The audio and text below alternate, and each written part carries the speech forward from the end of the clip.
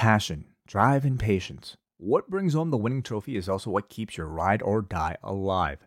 eBay Motors has everything you need to maintain your vehicle and level it up to peak performance. From superchargers, roof racks, exhaust kits, LED lights, and more, whether you're into speed, power, or style, eBay Motors has you covered. With over 122 million parts for your number one ride or die, you'll always find exactly what you're looking for. And with eBay Guaranteed Fit, your part is guaranteed to fit your ride every time or your money back. Because with eBay Motors, you're burning rubber, not cash.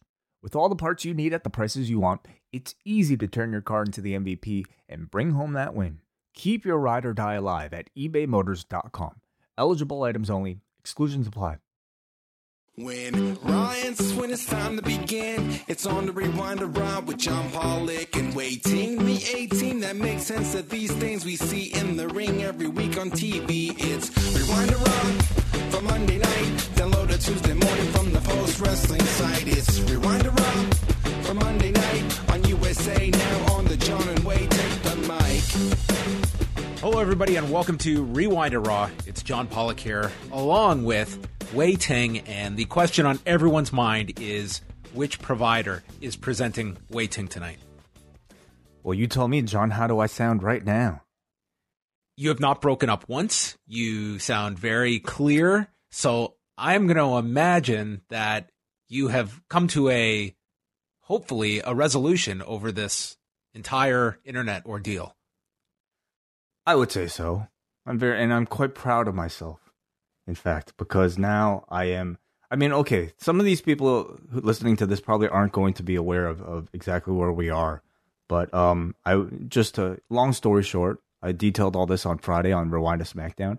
I was supposed to have my fourth appointment with Rogers to install these cable extenders into my house. Not only did I have to wait another 2 hours, not only did I have to go through 3, 4 even separate Rogers customer service people after my 2 hours were concluded, and I did not receive said service. Eventually, I did receive the service, but it was like they were like an hour and a half late. So in that time, I had had enough. I had had my fill of this whole thing, and I made the call. I jumped, I called my... Much like how, I think we've seen some jumping back and forth, John, I would say. Maybe some migration for people that have been unhappy with their current contract status. You slammed your modem down in the middle of the ring, and then with your fingers, you wrote out BELL right into the hard cam. That is exactly right. I did that, yeah. I don't think anybody really got... Well, I guess I got screwed. I guess you could say that. I was screwed for a long time by Rogers, and now I am officially Bell. Oh, my God. You made the jump. I made the jump. Dude, that was like, I thought about this all weekend. I was like, where is he going to land? Like, this was quite the reveal. I made the ding. Bell. I hit the bell. Okay? I rang the bell, of course. I rang the bell. And now, not only am I coming to you with crystal clear, consistent internet speed, I was supposed to have my guy come in bright and early, at 8 a.m. today. You know when he showed up? 8:30. Bingo. Wow. Ding, ding, ding. Right on the bell, John. You got it. 8:30. Came in here. Put in a fiber line. Are you familiar with this technology? Fiber optics? I had this explained to me when we moved into our house because it was something we were contemplating. But go ahead and explain. It's lasers and shit. It's just, and I'm assuming the internet travels way faster through laser than it does through cable. Okay. Sorry, you can't say that without doing the air quotes of Dr. Evil, I assume. Sure. Yes. Lasers. Yes. So I'm getting laser internet right now, John. And not only is my download speed fast, for our purposes, doing this stuff via Skype, web streaming, my upload speed is just as fast as my download speed. That's the major advantage. So I'm very happy right now. All right. Well, Wai's trying to talk me into making this switch, so he's doing a very good job. Yeah, I don't work for Bell, everybody, obviously. Yeah, I mean, I've heard bad stories, from Bell customer service as well. But thus far, I will say I've had a far better experience with them than I have Rogers on my first day. Well, I think this is going to end one of the great, I think, like 3-show sagas that we have ever had in the history of post wrestling. But my final question on the entire matter is: was there any follow up or a concluding conversation with a real friend of the program at this point, Doug? What is up with Doug? I have not heard back from Doug. I doubt I ever will. I think once you talk to one Rogers customer service rep, you'll probably never hear from them again. It just gets lost. We're all just numbers. We're all just ones and zeros in this digital binary world. Yes, exactly. So I doubt I'll ever hear from Doug. I do have to make my cancellation call, though. I have to break up with Rogers. Ooh, so wow. That's still to come. It's I not think you. you. Record that. Yeah. Well, it's not. Yeah, it's not me. It's you, Rogers. Just end it with, "All right, thanks, Doug. Later." I hope I get Doug.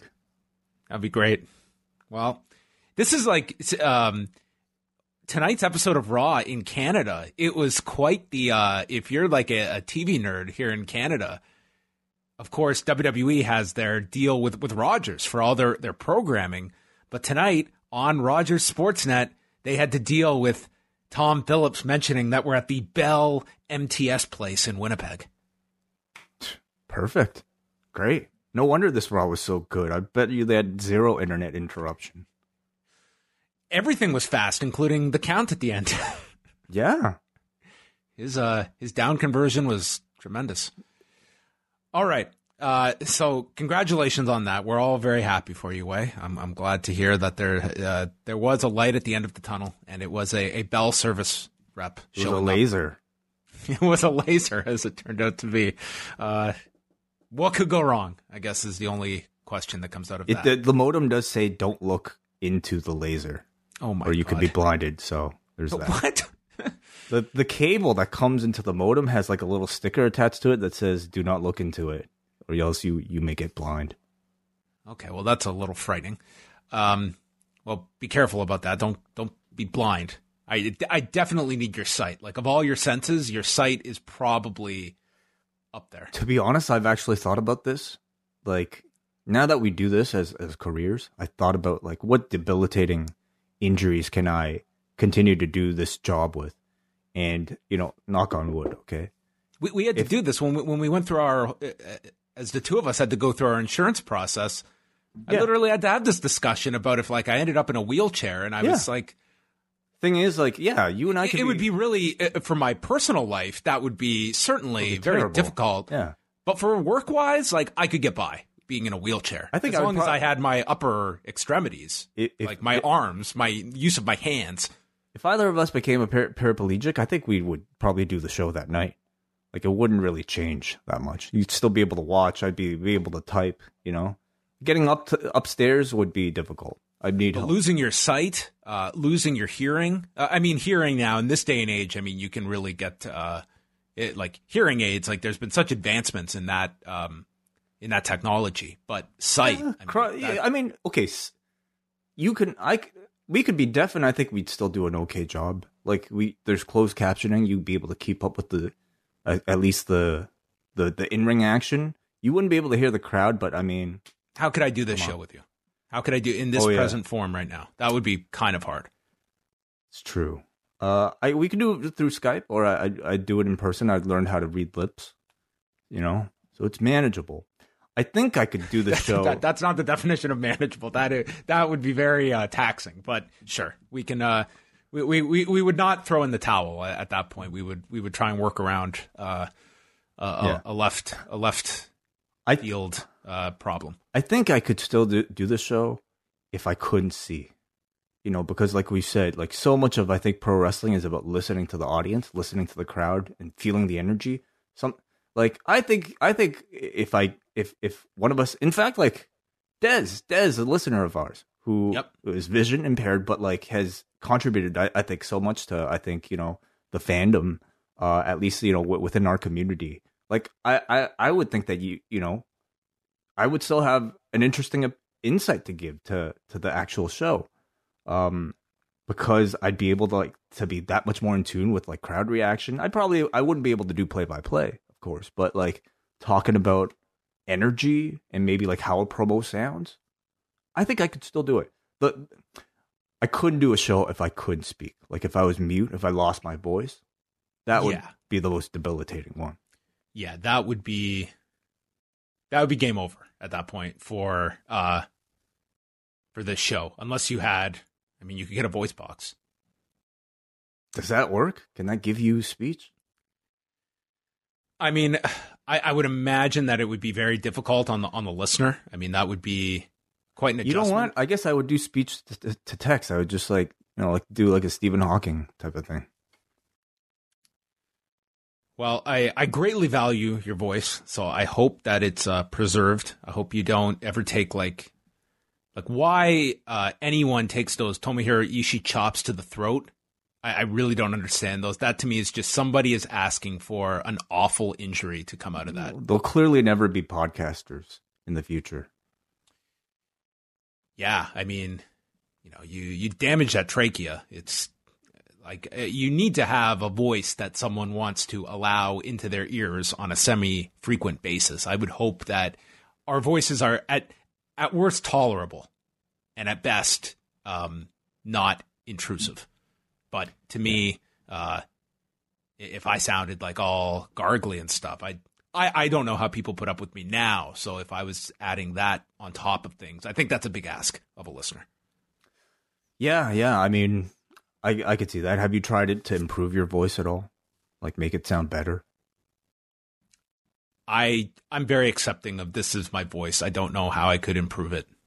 I don't mind my voice too much. I don't like listening to myself unless it's at a different speed. That's when I will go back and listen to stuff we do is at an advanced speed. But in real time, I'm more comfortable with my voice than I was at a different time where I just was. I hated listening to myself. I think most people hate their own voices. Like I bet you even Mariah Carey hates her own voice. Maybe not. Maybe not. On that New Year's Eve she did. Yeah. But it's understandable. Coming up this week, if you enjoy our voices, we're going to be speaking for a long time on Tuesday night because it's the return of the Ask Away Mailbag Show. This will be a show for members of the Post Wrestling Cafe. All levels will get this show. Tuesday night, it's our February mailbag. And I understand that we have lots of letters in the bag, Mr. Ting. We have a lot. Yeah, I'm surprised. Well, you said that with a big emphasis on lot. Yeah, so we do have this is going to be a long one, isn't it? I think it will be. And I don't know why. I don't know if it's just the new year or what, but a lot of you guys have a lot of questions. So I guess I'm amazed. I thought the show would run its course by like 6 months. Like what would people possibly have to ask us after 6 months? And here we are. It's been like 26 months. It's always questions, man. People just love to ask. They love to ask away. And you know what though? There's asking on a message board is cool. But what if somebody wanted to ask in person? What do you mean? Just come up to me and ask a question? Come up to you, perhaps in a setting where we would be selling tickets to, John. They can go up to a microphone and possibly ask us the question. Where would somebody go? What information would somebody need if they wanted to do that? Well, I would say that the odds of that happening would be the equivalent of lightning striking twice. And everyone knows the home of the Lightning is in Tampa, which is where our next Q&A is going to be taking place. So for all of you out there that would like to come and experience a live Q&A, because you never know when our voices might disappear. So this could be a once-in-a-lifetime opportunity, or at least one that you never know if we'd have another Q&A after this. It is true. Like, John, I don't know if we'll be doing this again next year. It's like, it's a lot of work to book these things. And thank you to our friend Robert Pearson for helping produce this one. But yeah, it's a lot of work. And we don't know if we'll have Robert next year. So it's, so thank you, John. Thank you for very smoothly fitting that plug in there. But also, What if somebody didn't just want to ask a question? What if they wanted to have lunch with us?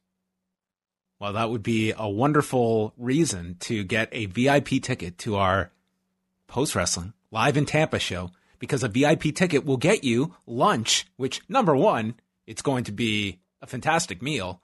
Number two, you'll get to do it with all of us. Like, what better way to... This is one time I'm not going to mind if people eat and talk to me at the same time. You would prefer it. Like, you'd prefer people didn't finish their food. Mouthful of food talking to John. Right in his ear. Yeah, what could be better? So we're going to have a lunch with all the VIP ticket holders. Then we've got the Q&A portion that you will all get to sit down, check out. We've got a commemorative post-wrestling live in Tampa t-shirt, the design of which I think looks very cool. It looks amazing. Like, very thematic for this pirate-themed edition of WrestleMania. Yeah. And again, that's all the work of Robert Pearson, who's designed all of our live Q&A shirts. So add this one to your collection if you're lucky enough to get the others. And if you're not, start a collection, because this shirt is awesome. And not only, okay, so that's all that stuff. You get the shirt, you get the lunch, you get questions with us. You also get a free parking space, okay? That's for the VIP. But let's say you're somebody, John, who just wanted a shirt and a parking space. You are one of those people that somehow has heard about our show, and you're thinking to yourself, you know what? I'm going to WrestleMania. There's a great deal on parking because these two guys are doing a podcast. I have no interest in listening to those two guys talk, but goddamn, that parking spot, that's really enticing. This t-shirt, I'll find something to do with this t-shirt. Well, you know what? You can cut out us from the equation. You can get a package that comes, you get your shirt, you get your parking spot. Someone has bought this particular ticket, so wow. It is out there. Okay, awesome. Of all the tickets we have sold, one went to this level. So we are giving you that option. I'm imagining most are going to want to come to the Q&A. So we have regular tickets. All of the tickets come with the post meet and greet as well. So if you want to chat with us after the show, except for the t-shirt one. Except for the t-shirt one. Yeah, well, they're not going to be there anyway, so I don't think we have to enforce that. Yeah, you'll be sitting in the parking lot, your free parking spot. So, but you'll get a t-shirt. So if you want to do that, you can. All of the information is up at postwrestling.com/live. We had a good first week of sales, so thank you to all of you that have bought tickets already. A strong number that are coming to this. Tickets are still available, though, if you would like to join us. And in all seriousness, these are always really fun shows to do. We have done a number of them now. We were in New York last year, as well as Toronto. We did 2 shows last year, so this should be a lot of fun in Tampa. Yes, I guarantee it. Well, yeah.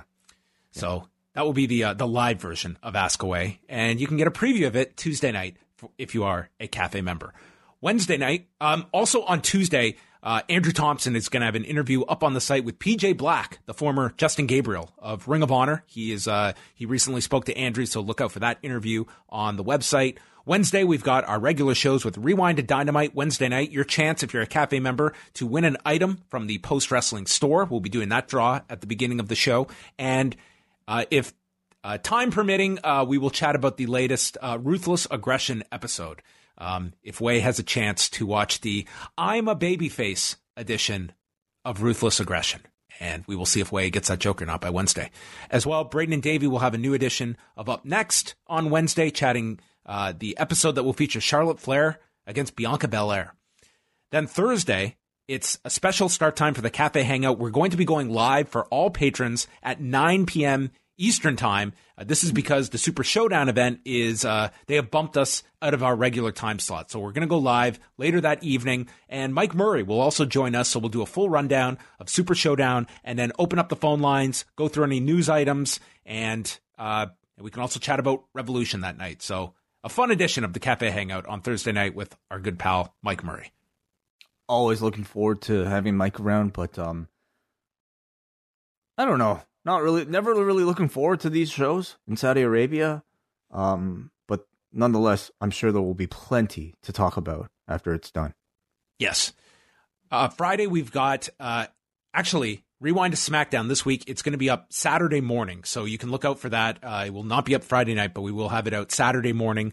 So that means we'll have 2 shows out Saturday because Saturday night, Wai and I will be going live right after AEW Revolution. You can tune in live if you are a Double Ice Cap or Espresso member of the cafe, and we'll also be taking phone calls on that show. And then the week rounds out with WH Park, joined by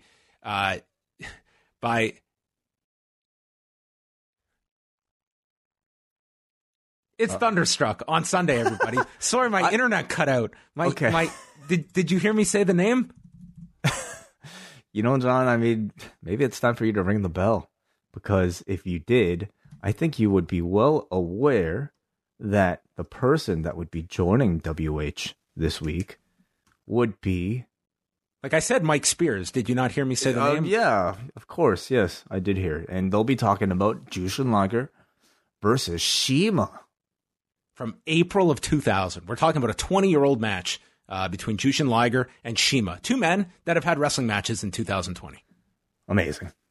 So lots of great stuff to look out for this coming week at postwrestling.com. And if you want to join the Post Wrestling Cafe, it's simple. postwrestlingcafe.com, which all members get $5 off their tickets for the live show in Tampa. Including the parking t-shirt one. Oh, my God. So there you go. Lots of great stuff to be a member for and get tons of perks. Not the least of which is getting to hear Wai's wonderful voice live in person. Yeah. Okay, we're doing a bit of a different format for tonight's show. There's not a whole lot of news, so at the end of our Raw review, we'll go through the feedback, and then we're going to chat a little bit about the WWE Network. Monday was the 6th anniversary since the network launched, and we were going to look at the highs and lows of the WWE Network and how it has changed the company's business and some of the questions moving forward of the future of the network. So we're going to look at that at the end of the show. And we also got some feedback as well to people on the network 6 years in. Really, the only news items I've got here. AEW on Monday night announced the addition of Nyla Rose against Chris Statlander for Revolution on Saturday night in Chicago. That'll be for the AEW women's title. And the Capital One Center in Washington, D.C., they're hosting Raw in 2 weeks' time on March the 9th.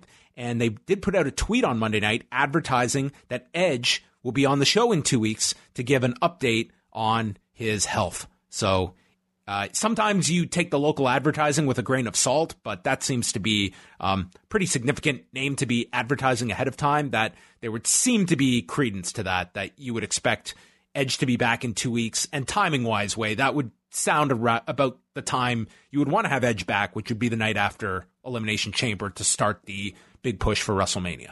Yeah, that'd be about 4.5 weeks out before WrestleMania. That seems like the right time for Edge to come back and really build the storyline up. So it's almost something that I feel like they could have announced tonight, proper. Well, it sounds like next week they're going to have Beth Phoenix on the show for an update, and I would imagine Orton's got to do something that necessitates Edge coming back the week after. So it looks like they want to get this Beth appearance out first, and then that should set up Edge the following week. Maybe Beth, the big announcement at the end of her segment is that he'll be here himself next week on Raw or something like that. Yes. All right, let's get into tonight's show, which, as we mentioned, from the aforementioned Bell MTS Place in Winnipeg, Manitoba. This was the first episode of Raw in the city of Winnipeg since July of 2004. And Wai, do you want to hear the results from that night's episode of Raw? Of course. Yeah. Why not? Just imagine this. La Resistance, Sylvain Grenier and Rob Conway over Rhino and Val Venus to retain the World Tag titles. Batista and Kane fighting to a no contest. In Winnipeg, Randy Orton defeats Chris Jericho to retain the Intercontinental title, of course. Yeah. Nydia over Molly Holly and Victoria in a number one contenders contract on a pole match. Trish Stratus pinned Nydia in 3 seconds to retain the women's title.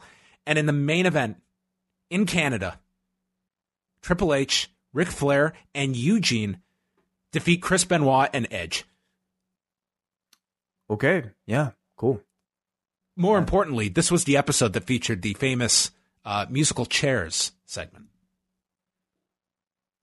Remind me.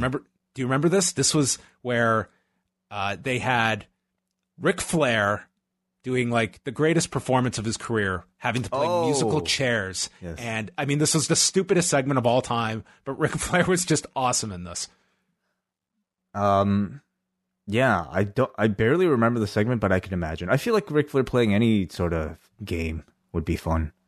Like him doing Twister, I don't know, charades, Pictionary, headbands. I think he'd be great.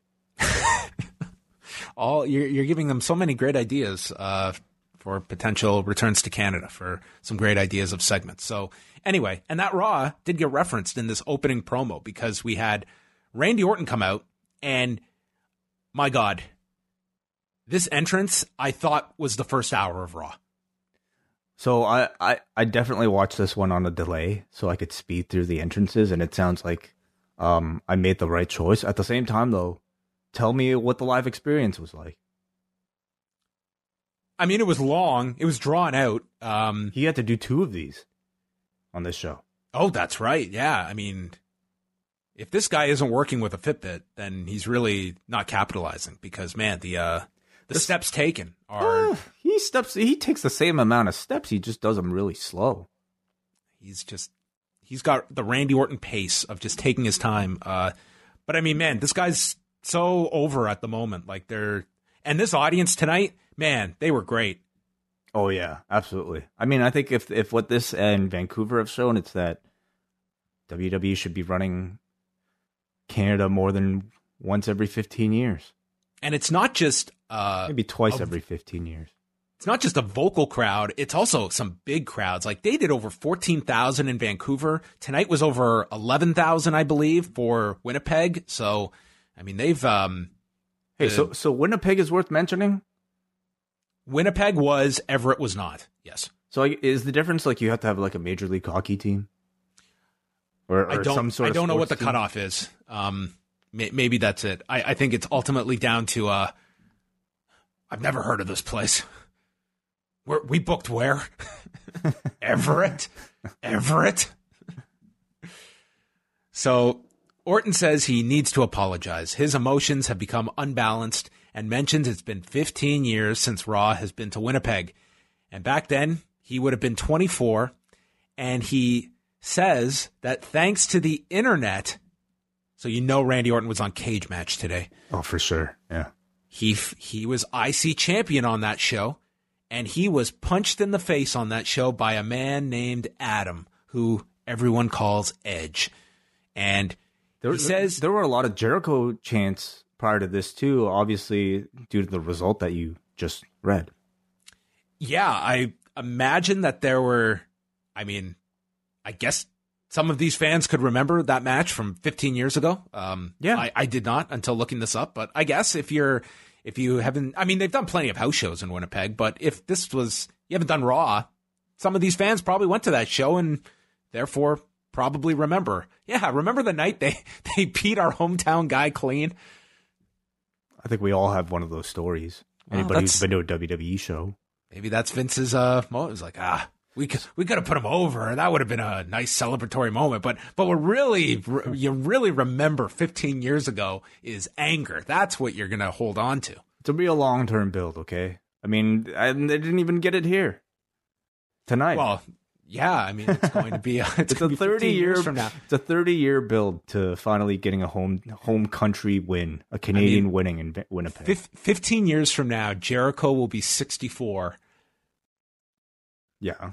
I could see him doing a wrestling match at 64. At this rate, yeah, I could see it. He'd probably be in Japan. Hey, so the match was against Jericho, but the angle was with Edge. Yes, yeah, they were in the midst of feuding, the two of them. So he gets interrupted by Kevin Owens, and Jerry Lawler gets to dust off his Bizarro Land reference, which you only mentioned once on the show. Is all of Canada Bizarro Land? I guess so. Toronto has lent it to the entire country, which was funny because this was a term that was their go-to when Toronto would start cheering the heels, booing the baby faces. And then in time, as they got into the Cena era, it was just, it's Bizarro World, essentially, was every town that they would go to. So then who's really the bizarre one? It just means Toronto, I think, was ahead of the curve. So they're chanting for Kevin Owens. He's super popular here. And he says he's been dealing with a lot of delusional people, like the Monday Night moron, Seth Rollins. But he has an issue with Randy because he doesn't think he meant his apology. He said that Matt Hardy tried to get an answer. He failed, so now I'm asking why you did this to Edge. And Owens mentions that when Edge retired, he watched that night, and he was already a wrestler, grinding it out on the indies. And he looked up to Edge, wanting to wrestle him one day. So he was really upset when he had to retire.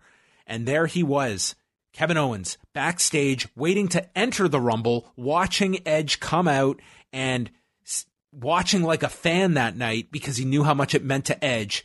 And the next night, Randy took it all away from him. I thought it a tremendous promo here from Kevin Owens. Yes, I completely agree. Very good segment here. You have the top heel in the building opposing the top babyface in the building.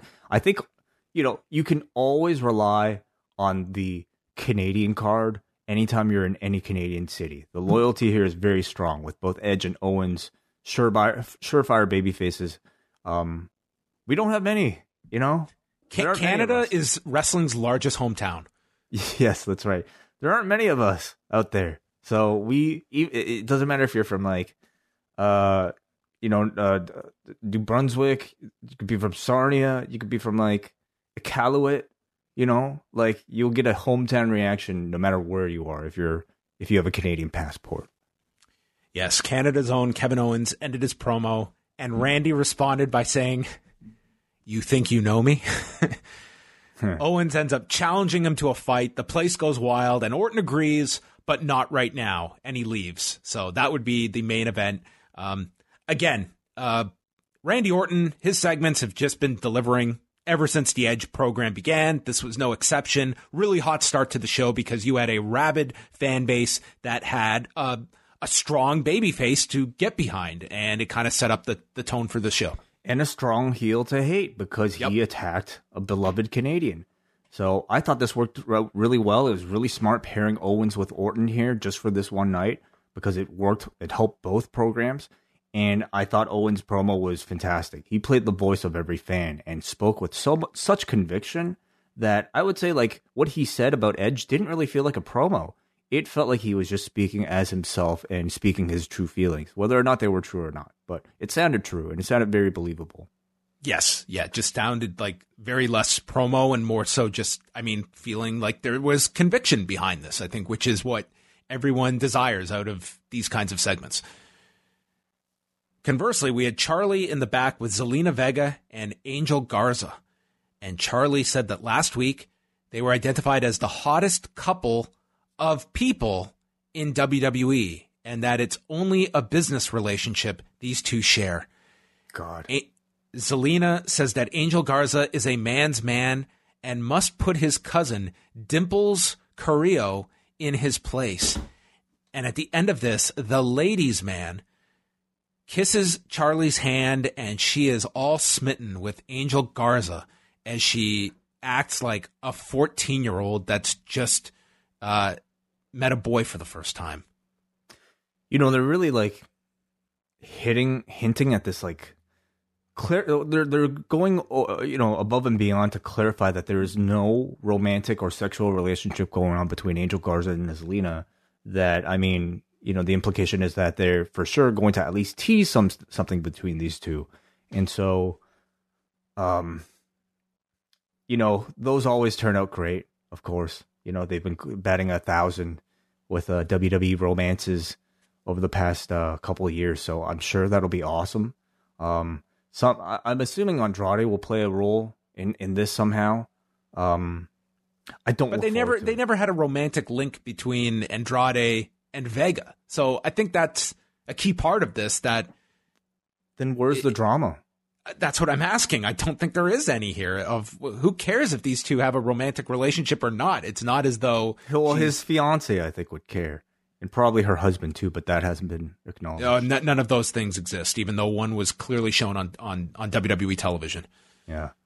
But, yeah, I mean, like Garza just, is playing this kind of archetypical ladies' man. I think it's something, it's a character that works for him, and he's creating an identity for himself.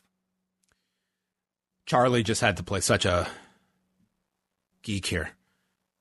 Sure, yeah. Angel Garza, Humberto Carrillo. They started off, they did this awesome spot where they had their legs tied up as they balanced on their heads while they were trading.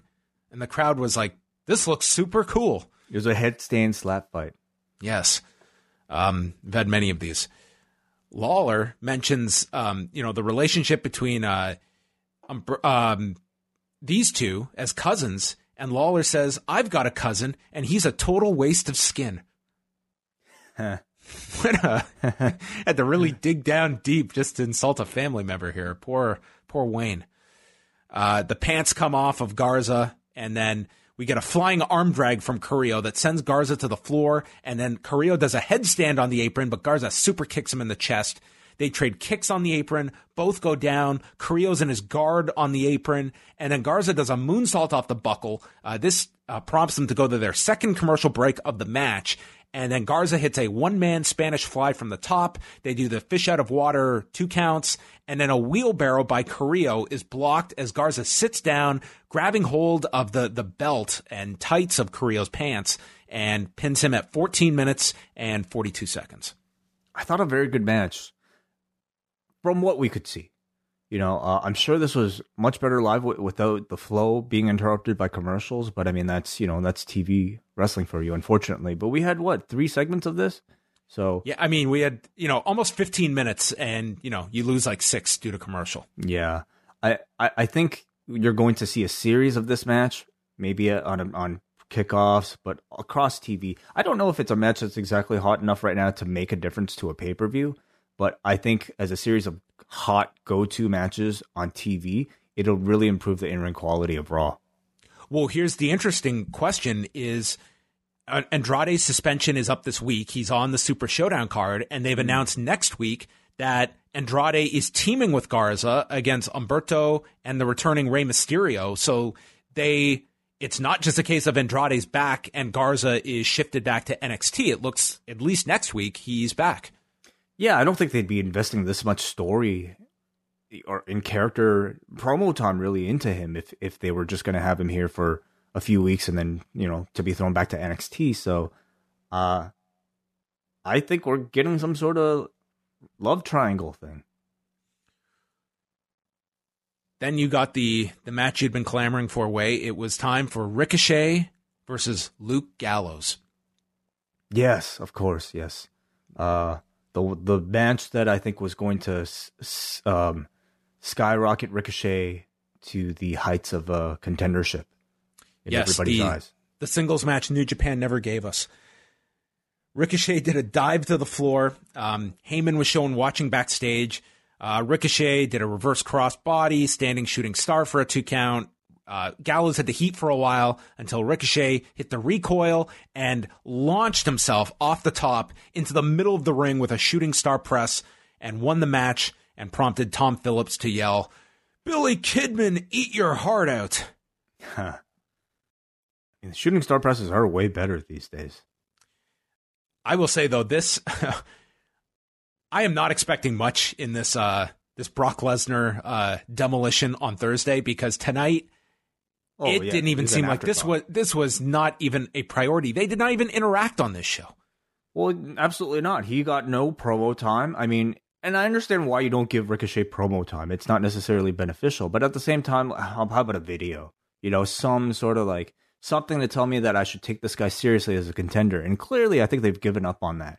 So I would say, coming off of this very impressive defeat of Luke Gallows, I don't think Ricochet comes across as any more believable as a contender. But I feel like at the very least you could have achieved a lot more here. I think the reason why you would pair Ricochet with Luke Gallows is because Gallows is a big guy, right? So I feel like if Gallows is meant to be as some sort of stand-in for Brock Lesnar to like inspire the audience to feel a bit more confident about Ricochet's chances, I think they could have had Gallows do a few more of Brock kind of like stylistic things, you know, maybe a few suplexes, something to remind you that this guy is fighting a stand-in for Brock Lesnar, and that if whatever Ricochet is able to do to Luke Gallows, he'll be able to do to Brock Lesnar. But we got none of that. We just got a straight-up Luke Gallows Ricochet match as if it, you know, it took place on main event. So it you know, they didn't even emphasize, I would say, like Ricochet like getting around Brock's or Gallows' size that much, in my opinion. At least not enough for me to like be able to picture him doing the same to Brock Lesnar. It just, I think that in itself, I thought was a bit of a missed opportunity. Yeah, his F5 stands for Festus. Yes, this is the fake Kane, not fake Brock. So a fake Brock, I would love to see. Fake Brock on some of those like UK tribute shows. I really think it's more a case of why build up Ricochet to a degree that it's just going to be disappointing for Thursday. Like, I think then they're getting 6 minutes. Why put him in the match at all? Because he's a placeholder. I mean, you could That's have had all I anybody feel this is. I think that's such a waste, because I think Ricochet is somebody you could seriously see as a contender. At least I could. Okay. I don't think, based on, like, I'm not saying in the grand scheme of things he's not, but based on this last year, I mean, what tells you that they see him at that level, other than just being a placeholder challenger that will probably get, you know, a flurry on Brock Lesnar? And maybe my only question about this match is if Brock has the capacity to catch this guy off the top doing a shooting star. I don't know if he could catch him. That might be too ambitious to set up the F5. Maybe a 630. No way. That would be too harmful. I think this is going to be 6 minutes of Brock just being overwhelmed temporarily, and then boom, F5, it's over. No doubt. Yeah. You know, the only question is how much Ricochet can get in it. If they'll even use, even if he gets a near fall, will they use that to tell Ricochet's story coming out of it? Will Ricochet gain anything from this program with Brock Lesnar? That's the bigger question. And if Ricochet gets something meaningful for WrestleMania coming out of this, I guess, is the next question as well, because he's only been kind of attached to Brock. He doesn't really have anything else going on. Yeah. AJ is with the OC. He's upset backstage after Gallows lost and said a miracle could happen. Ricochet could beat Lesnar. And AJ says, well, then I'll win the title after I win the gauntlet match. And Aleister Black just gingerly walks by, and AJ stops him, saying that he thinks he owns the place after a few wins. And AJ, in the least believable delivery you could imagine, someone in a street situation delivering to another individual, just rattled off their catchphrase. Which is what? Oh God, the original, the only club that matters tagline. It's quite the memorable catchphrase. What is it? The original, the only? The original, the only club that matters. There's another one in there. It's a terrible obvious catchphrase. Club. The obvious club. The on the off the on the own. What the fuck is it? You're really gonna make us look this up. We have to get this. The own. The official, the original, the only club that matters. Yes, okay. Thank you. Yes. Which, if you are ever in a situation, in a street fight, do not use those words to another individual, because you'll get popped in the face before you even get the second syllable out. So they just beat the shit out of Aleister Black. He was just thrown up against the door. I guess there was some poetic justice here that he was left for dead outside of a room. Yeah, I guess so. He should have stayed in. Clearly. I mean, this is what happens when you venture out of your natural environment. Well, I like this.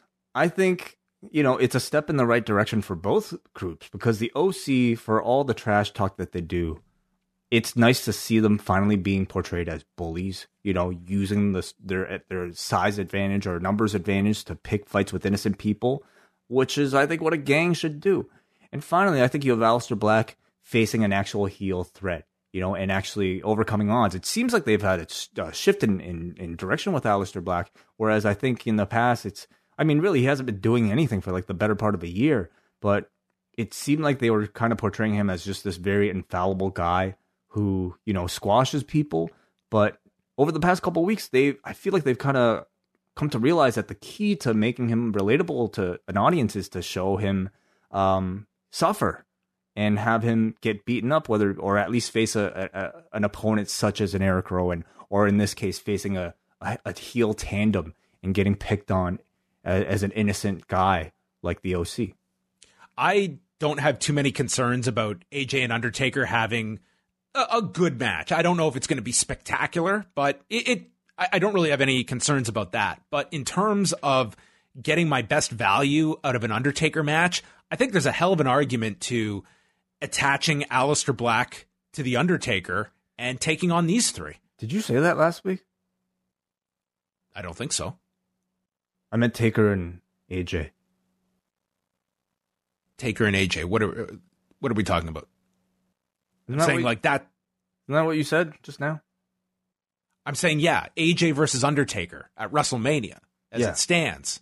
Oh, okay. Like that match, it's fine as it is, but you could argue that a better direction is doing like a handicap match and having Aleister Black attached with the Undertaker. No, I don't like that. You don't like that? I don't like handicap matches at WrestleMania. I don't like handicap matches, period. And how does that help Aleister Black to have the Undertaker, this god, in his corner? Because it's Black that gets, the endorsement of the Undertaker. Black gets the win for the two. But it's a handicap. Sorry, did you? Oh, it's 3-on-2. 3-on-2 for the heels. Okay.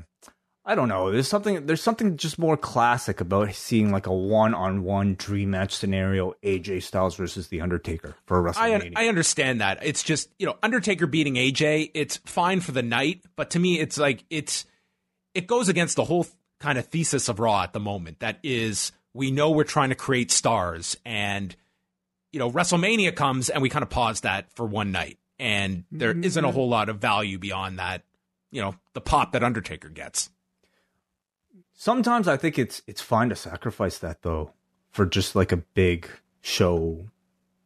Sometimes it is. And I think they're going to have a very good match together. I hope Aleister Black, I would assume he's figured into something. And, he may be one of those guys that ends up in the Battle Royal this year, and he can win that. I mean, it's not the worst thing, but it's not the best thing either. Aleister Black versus AJ Styles is the match I'm really looking forward to. I'm almost a little disappointed we're not going to get a bigger build towards it, and we're just going to get it on TV next week.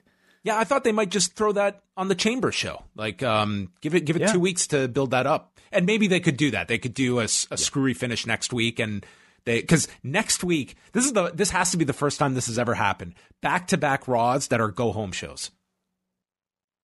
Oh my God! Yeah, you're right. Well, I'm sure it's happened before, right? Like during a prior Saudi Arabia show.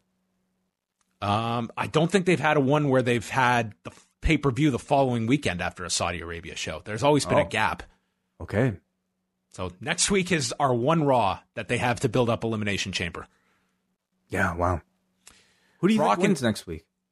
Or do we get a winner? AJ and Aleister Black. I think we get some involvement with the OC, and I think they're just going to set something up for the pay-per-view. That would be my guess. After this week's main event, I'm curious to see how they get out of this one. Well, we will see. Brock and Heyman come out, and they keep promoting this Thursday's match as a mandatory title defense by Brock to kind of explain why this match is happening. So he had to make this defense. Lesnar is incredibly over to this crowd in Winnipeg. They know the man's Canadian roots. Pretty much, yeah. He's only from a province over. Yeah, Canada's own Brock Lesnar. If Owens is going to get that billing, then I think it's only fair that Brock. I mean, he's Canadian by extension. He was billed as Canadian for the UFC. The only people that don't recognize him as Canadian was the UFC PR staff when I tried to wrangle them into giving us, a Canadian outlet, an interview with the Canadian fighter. Then he doesn't belong to any nation. Yeah, then he was a man with no country. Heyman explains that Brock is not someone that needs a catchphrase, as he is standing there with his Suplex City shirt on. I mean, this is a guy that has a litany of damn catchphrases. He reigns as your champion and explains that when Lesnar destroys someone, it doesn't happen often, so it's a special event. Lesnar owes Ricochet one after that uppercut he delivered to him at the Rumble. And it's going to be more special this Thursday for a Lesnar match. And he works in an insult on Canada and says if Ricochet pulls off the miracle, then it will be Ricochet headlining WrestleMania against Drew McIntyre. A premise he had to say with a straight face. He said, if Ricochet beats Brock, well, if my aunt had balls, she'd be my uncle, but she doesn't, so she's not. And Brock thought this was hysterical. The announcers were dying. Jerry Lawler just breaks in and says, that was awesome. Heyman has only been wrong on one spoiler in the last 8 years, and he says at WrestleMania, Lesnar will make mince meat out of Drew McIntyre, which he literally will not do. F5. Which one was he wrong about?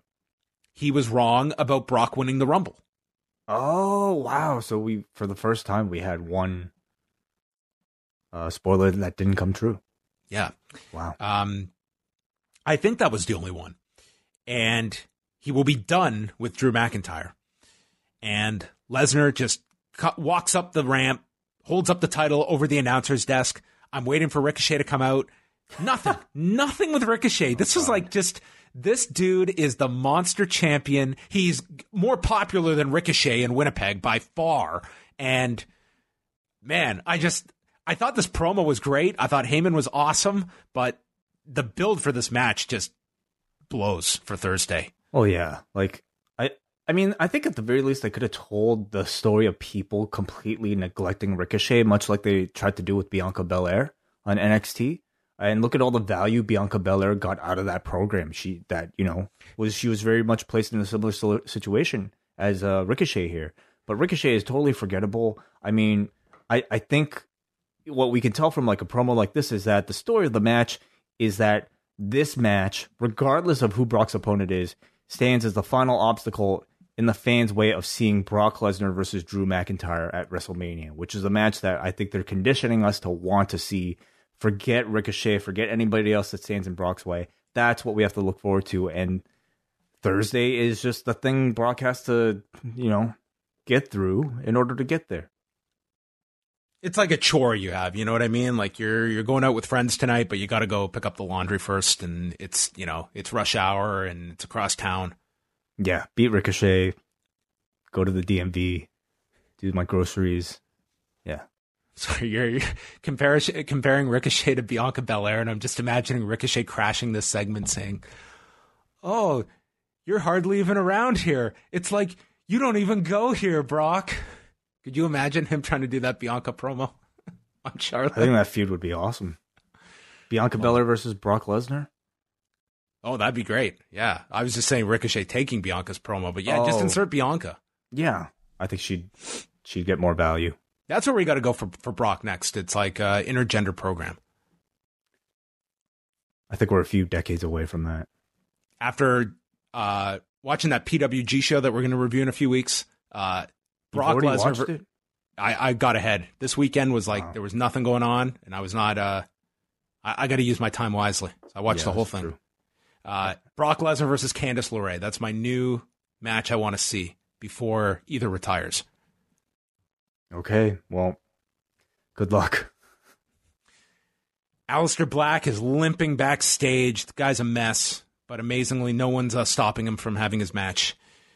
Eric Rowan versus Aleister Black. Black just staggers out, so Rowan has the advantage. He's beating him down, but then Black pulls down the rope and Rowan flies down. What I loved is that, like, despite Black being like, just, he suffered a gang beating, okay, at the hands of and the feet of 3 people. So he's limping out, he's hurt, yet he still...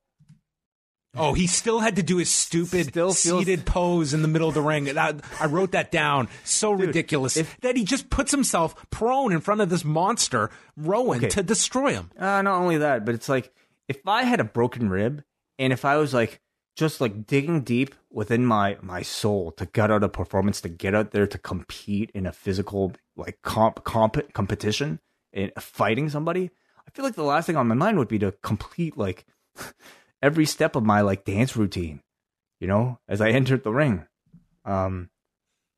It's just something that I didn't think was necessary when the guy was selling his injury. Did he have to do every step of that entrance? Yeah, that was, to me, I noted that as well. It looked very silly in the context of what they were trying to do here with Aleister Black. So Black gets thrown into the timekeeper's area. Then he fights back with his kicks, knee strikes, a cabrada, then a flying knee strike. He tries to lift Rowan, but to set up for the Black Mass, but instead Rowan grabs the leg, goes to the Iron Claw. It's avoided. He hits a jackhammer for a 2 count, and then Rowan runs at Aleister Black, misses, and knocks the cage off of the steps. The mysterious cage with who knows what inside of it. And Rowan attacks him, power bombs Black into the post, and then he puts the cage back onto the steps. We don't see what's in it, and he apologizes to the mysterious contents of this cage. Beats the count into the ring, but then runs right into a Black Mass. Black hits a second one and wins the match in 10:48. You know, despite what I think we would have thought, or what I thought about the cross-legged sitting, I thought this ended up being an excellent match for both men. I think the handicap made Black really feel like an underdog here and gave him another big come-from-behind performance, more than even last week's match with Rowan. I love how they structured this for Aleister Black. Not only did he use like willpower to fight back, he used like Eric Rowan's distraction from the cage to his advantage as well. So it was like kind of him using his brains in addition to, you know, guts. So I thought it was like a really good creative superhero fight that took advantage of like this device that, you know, is unique to Eric Rowan. And you needed Eric Rowan here, and you couldn't have placed Luke Gallows, for instance, into a role like this. And, you know, it only makes me wonder if like this match might have been better had we not seen last week's match where Eric Rowan took that loss. Like if Eric Rowan lost here for the first time, would it have been better? I don't know. I'm not sure. Ultimately, it probably doesn't make that much of a difference to the end result, which I think was a great showcase for Aleister Black's character. Yeah, in the end, I mean, Black gets the win, and then they announced the match with AJ Styles for next week. So, I thought Black, you know, they're trying to clearly go in a bit of a different direction with him. He is staggering up the ramp, and Sarah Schreiber goes in for an exclusive and asks, "How did you manage to overcome the odds?" Rage, Sarah. Unbridled rage. And next week, my rage will be AJ Styles' burden. In case anyone thinks I'm being too dark or too cryptic, next week, AJ Styles, we fight. Should I take this one personally? This is a direct shot at you, John. Absolutely. Or at the least, anyone who has, I think, felt the same about Aleister Black's promos as you and I. And I would say that would be a lot of people. So clearly it's a criticism and his writers are very aware of. And I thought this was a great way to fix those criticisms. Getting him to deliver his message via interview, I think works so much better here than his contrived sit cross-legged, sit down solo soliloquy. Not only like would it be incredibly awkward to have a match like that and then sit down cross-legged in the ring to talk in your riddle, whatever like poem you're reading. This just felt more real, and it worked out way better for Aleister Black. From there, we went to, they plugged Tyson Fury's win over Deontay Wilder from Saturday night, and then into Charlie's sit-down interview with Drew McIntyre, the dude who's just counting down until WrestleMania. That's his angle right now. He's literally the countdown guy. That's it. That really is what he's doing. Like, he might as well start the count from the number of days till WrestleMania. So he's kind of on ice, and they're just trying to come up with different ways to build him up while it's still a long time till Mania. So they do the sit down. He explains he doesn't care who he faces at WrestleMania, whether it be Brock or Ricochet. And he says, well, let's go back 13 years. And, well, we go back just over 10 to September of 2009. This was when Drew McIntyre was proclaimed by Vince McMahon as a future champion. And he says, you want to know how many world titles I've won since then? And most people are counting at minimum one for NXT because I guess Impact is questionable. None. He's not won any world titles. Yeah, I didn't even realize he had won the NXT belt. even though they showed it afterwards. So They did show it. It's just they don't acknowledge it as a world title, I guess. see, that's interesting because Charlotte, when she counts her reigns, I believe she does count the NXT title. It's very much, I guess, for the convenience of said storyline, that it's a title they count or don't count. But this was just very strange to... Yeah, whatever. Whatever. They highlight 3MB. He says, I lost my passion and I was a liability, so I got fired. And he didn't think he would come back to WWE. He was angry and bitter with a chip on his shoulder, and he blamed himself. But then he was determined to get back here, and he didn't want to be remembered as the idiot playing air guitar, which somewhere in an alternate universe, Hiroshi Tanahashi is saying you could do a lot worse. You could reach your potential as a main guy while still playing air guitar. But that's the lesson of Hiroshi Tanahashi. He returned in NXT, and they mention him winning the title. And then he says he got brought up to Raw in April of 2008 and mentions it was 4 years to the day of when he was released. Now, I know I'm a little bit of a stickler when it comes to dates and stuff. Yeah. When he said, let's go back 13 years, I can excuse that one because he did join WWE in 2007, and I think that's what he was, messing up. But this one, okay, April 2018, he was released in June of 2014. It was not 4 years to the day. It wasn't even 4 years to the month. Interesting. Okay. Is there any room for debate there? Could he have please present your best case. He was brought up in April and he was fired in June of 2014. So, all right. I don't know. I trust you, I think, more than I trust the promo. Well, we've learned he's good at counting down, but from 3. That's kind of his range, okay? That's the extent of his counting abilities. So he left as a boy, returned as a man, and he was determined to eliminate Brock Lesnar, and he did so, as they showed the highlights at the Rumble, and at WrestleMania, he will fulfill his destiny that Vince McMahon proclaimed he would set out to do back in 2009. This is the story they did need to tell. I'm glad they used this week to get a lot of the backstory for Drew McIntyre, because there's a lot there. I think the biggest thing going for Drew is that he is able to take a lot of WWE speak and deliver it in a very digestible way that has worked for him thus far. Yeah. Just imagine what he could do if he didn't have that handicap. Well, unfortunately he does, and he has to work around that because he is in the Drew McIntyre top babyface going into WrestleMania spot, which can be very tough for guys. Yeah, I thought this was a fantastic sit-down interview, despite, I think, the counting challenges. I think why I liked this so much was because we had just seen that Lacey Evans-Renee sit-down interview on SmackDown, and I couldn't help but compare the two. Unlike Lacey Evans, this was not Drew seemingly playing any sort of character. He was not doing shtick here. He wasn't like a Claymore guy holding a sword, or I don't know. He wasn't even doing his countdown stuff. He was just Drew McIntyre, or whatever his real name is. Galloway, is that his real name? Whatever. Yes. Drew Galloway, talking about his real life. And also, unlike Lacey, who in the interview, I thought, was trying to convince us that, calling people nasties was somehow meant as a term of endearment and that we were mistaken. I mean, that's inexcusable for a babyface. That's the type of backpedaling that I think makes you more of a heel. Instead, Drew took responsibility for his own prior shortcomings, made no excuses for others misinterpreting his fault, was completely honest that he had been a failure, shown in 3MB, but look where he is now. So I like this so much more than what we saw on Friday.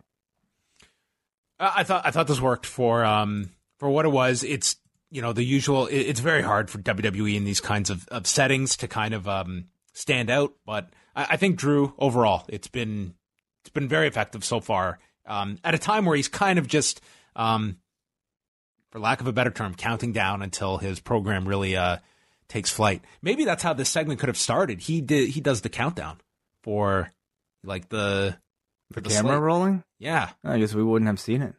Yeah. So 3, 2, 1. All right. R-Truth appears in the ring, and he says it's the winter premiere of Truth TV, and he brings up Bobby Lashley and Lana. They have no interest in being on his stupid talk show. Rusev Day chants, but they totally ignore them. Rusev is in this match on Thursday, but there has been no Rusev in the lead up to this on Thursday. Yeah, and obviously nothing from Andrade either, but that's understandable. But yeah, Rusev, you would imagine would have been around. I can't really suggest why that is, other than perhaps just a deliberate attempt to make you forget about him. And despite their attempts, this audience still chants Rusev Day anytime Lana and Lashley are out there.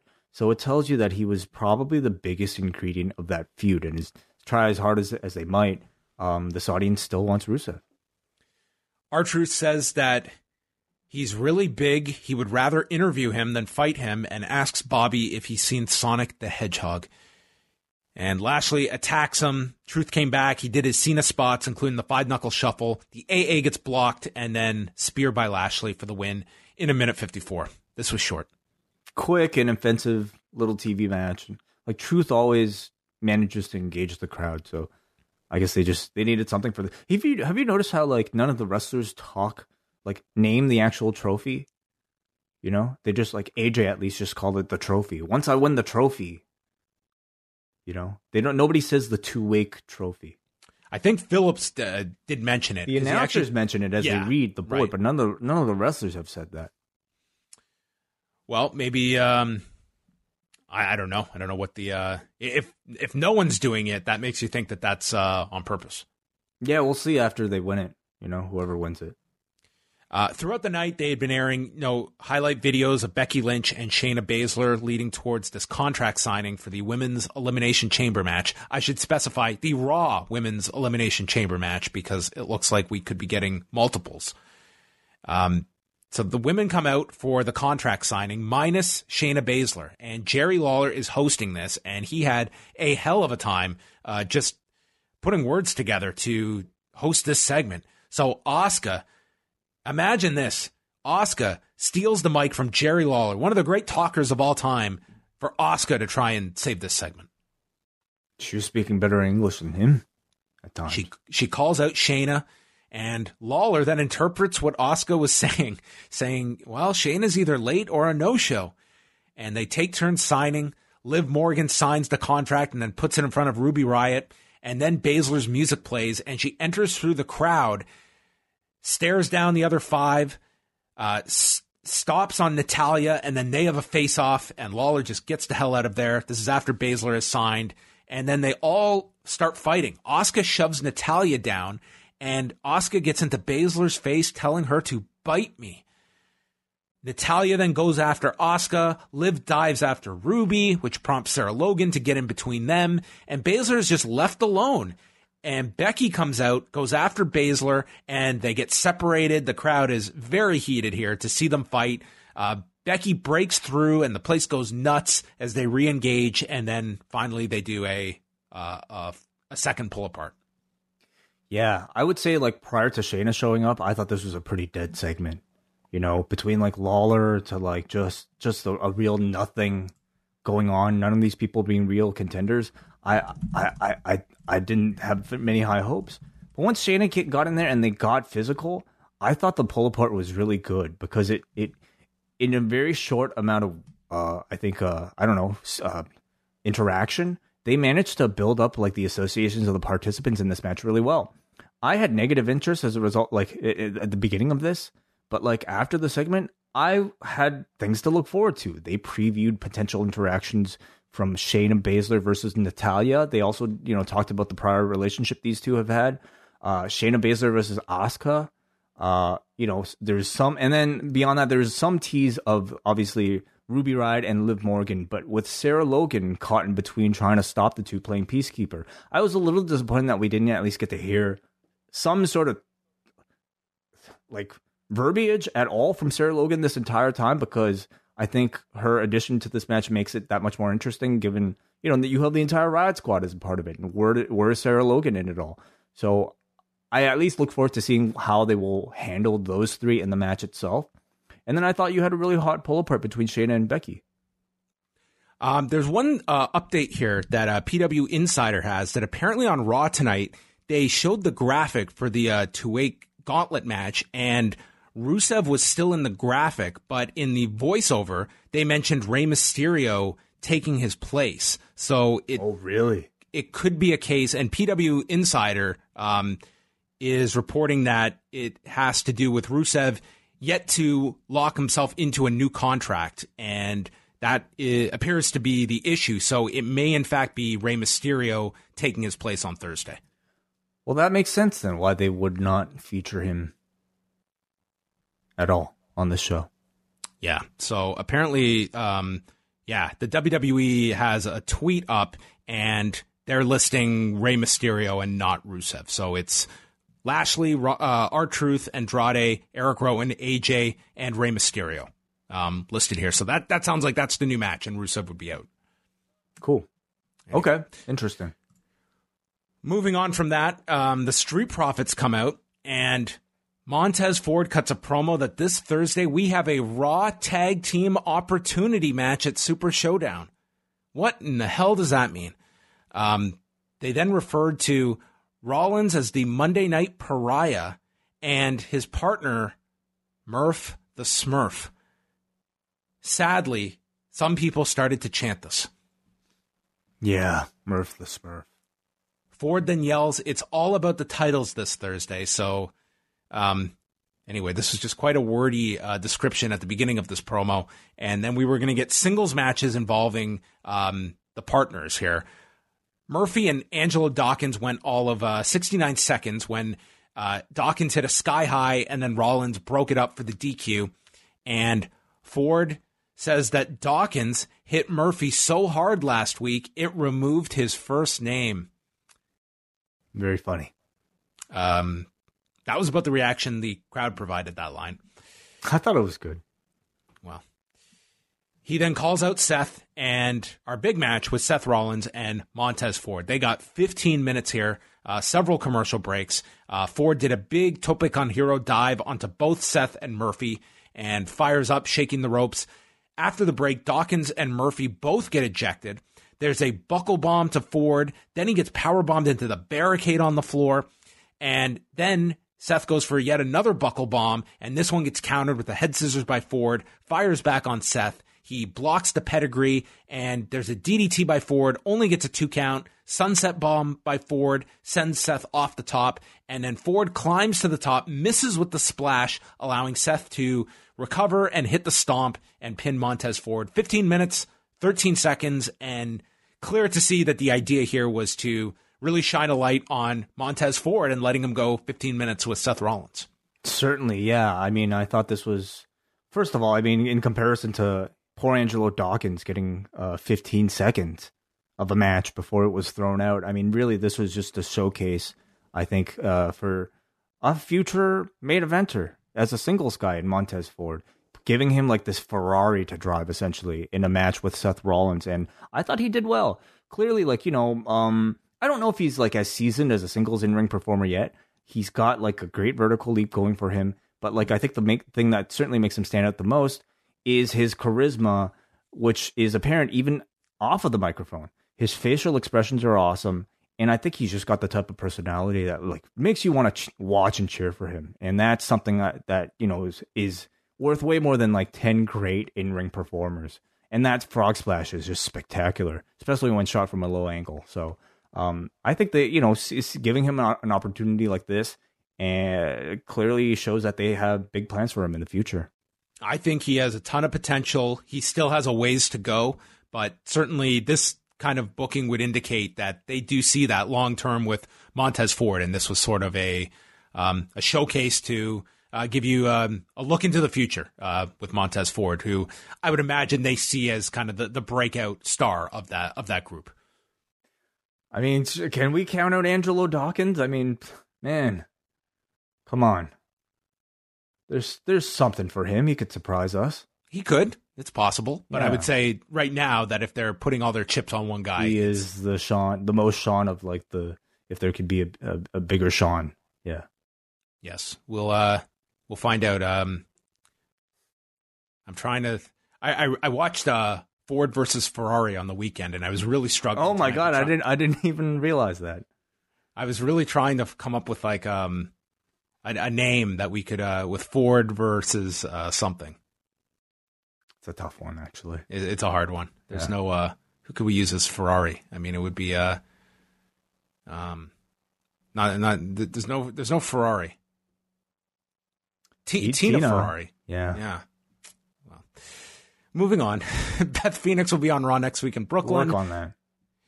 They did a feature on Rhea Ripley, just advertised the match for WrestleMania. And then the main event was Randy Orton, Kevin Owens. We have a cannonball on the floor by Owens. He's in control at the beginning, and he sets up for his Swanton Senton. When Rollins, Murphy, and AOP come out, they distract Owens, and it allows Orton to get the advantage. We come back. The Viking Raiders and Street Profits got involved. They fought off the heels on the floor, and Owens then attacked Orton, hit the senton. Rollins comes back and gets knocked off the apron. This allows Orton to again get the heat on Owens. Rollins grabs Owens' leg, and leads to a draping DDT, and the referee fast counts, and Orton just stares at the referee. The announcers are confused, and Rollins is confused. Everybody's confused. I thought it was done like really well in the sense that you're watching this. Like, I had to rewind this because I think the draping DDT, it caught everyone off, and you're thinking, like, was someone hurt? what was going on here? Because Orton's look was the exact look he would have given if something got fucked up with the finish. I thought like everyone did very well here, in particular Rollins and Orton. The referee then goes to the floor and he's checking on Rollins, and Rollins is just saying, I'm okay. So you're thinking, like, did Rollins get hurt in something here? They've got 8 minutes left in the show. And then Rollins passes in 2 chairs to Randy, and Owens is going for the concerto, and the referee, Owens gets up, grabs one of the chairs, and the referee grabs the chair away from Owens. So you see what the deal is here. And they boo the ref. Owens goes after the referee, and Orton and Rollins are out of there, and he reveals that the referee is wearing a Monday Night Messiah shirt underneath.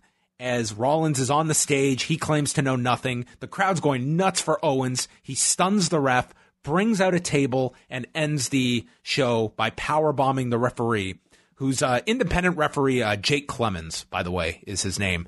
Got powerbombed through the table for a great pop, and the show goes off the air, and they were going crazy here for Owens. And, I mean, it was a way out of the match. It was pretty unique, and by the end of it, like, this crowd got that table spot, and they were pretty happy.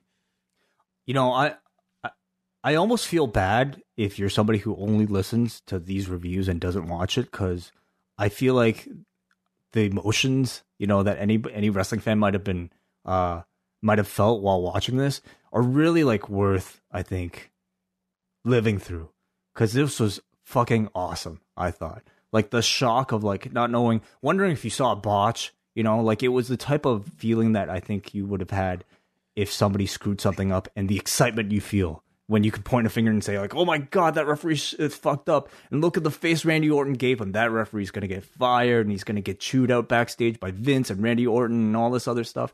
It was like that type of excitement. They played it up so well along those lines to make you feel like that something was going on, and you didn't know what. The announcers played it great. Orton played it great. Rollins played it great. The referee played it great.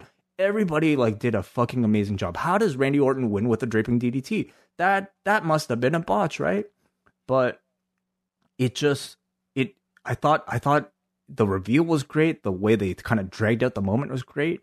It was just like, and by the end, they got out of the match. They built heat for Rollins versus Owens, and it built up the reaction that much greater in the live setting. I thought it was incredibly creative. It was certainly out there. Yeah, it was different. It was, and, you know, by the end of it, I thought it was like everyone played the role pretty well here, that this, you know, ended up being just a heel referee employed by Seth Rollins. And yeah, we'll see if this referee gets a callback or not. He was, I don't know if he ended up doing the show on Sunday or not, but he was scheduled to do the Smash Wrestling show in Toronto on Sunday. Wow, cool. I mean, that guy will kind of live in infamy as like the Winnipeg screw job referee. Like, it's really hard to, I would say, like create, I think, an unpredictable finish with like a surprise referee these days. You know, unless you have like a twin or if you're like Nick Patrick. I think like these types of like surprises are tough to do. But I thought it worked out really well, and so I'm just incredibly impressed that, you know, they managed to surprise us. It's a very unconventional finish, but that's what we need. Conventional was what we got last week.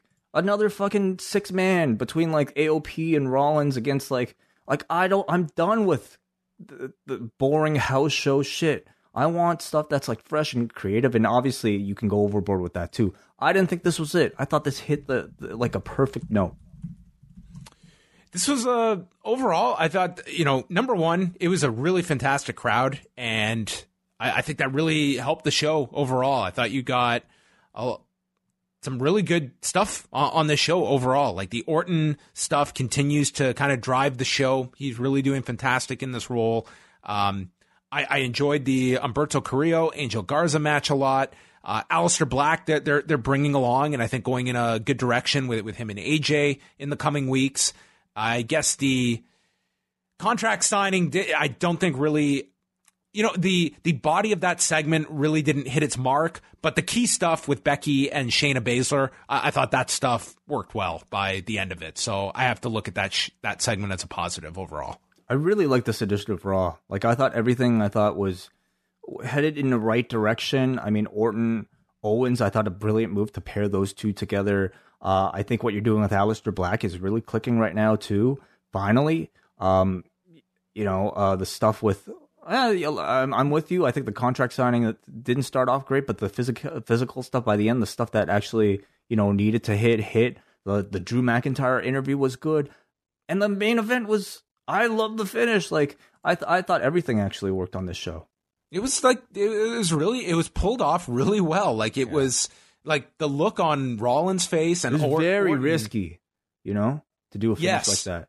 Yes, definitely. But they let Kevin Owens stand tall by the end of it, and it kind of furthers the story with Rollins. And in the end, the fans got sent home happy with that table spot, and you continue things going with Owens and Rollins in whatever form or fashion. But it looks like those two have to be part of, you know, whatever this leads to at WrestleMania. It's like those two are kind of the central figures. Yes.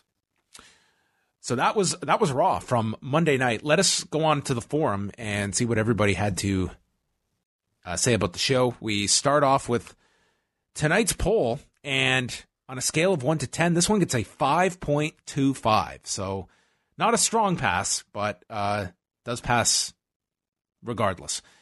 Paul from New Jersey writes, running shows in places that WWE hasn't been in some time is paying dividends. Vancouver, Everett, and Winnipeg have all had hot crowds who want to be loud and enjoy the show.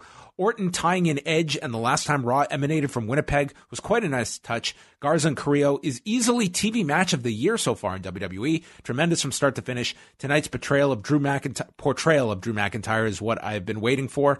Forget the goofy jokes and sign pointing. This was everything it needed to be for Drew. Grandpa Jerry and the ladies was fun. While the cuck angle didn't make me question my life tonight. Am I having some sort of fever dream, or was this an excellent edition of Raw? He gives it an 8.5.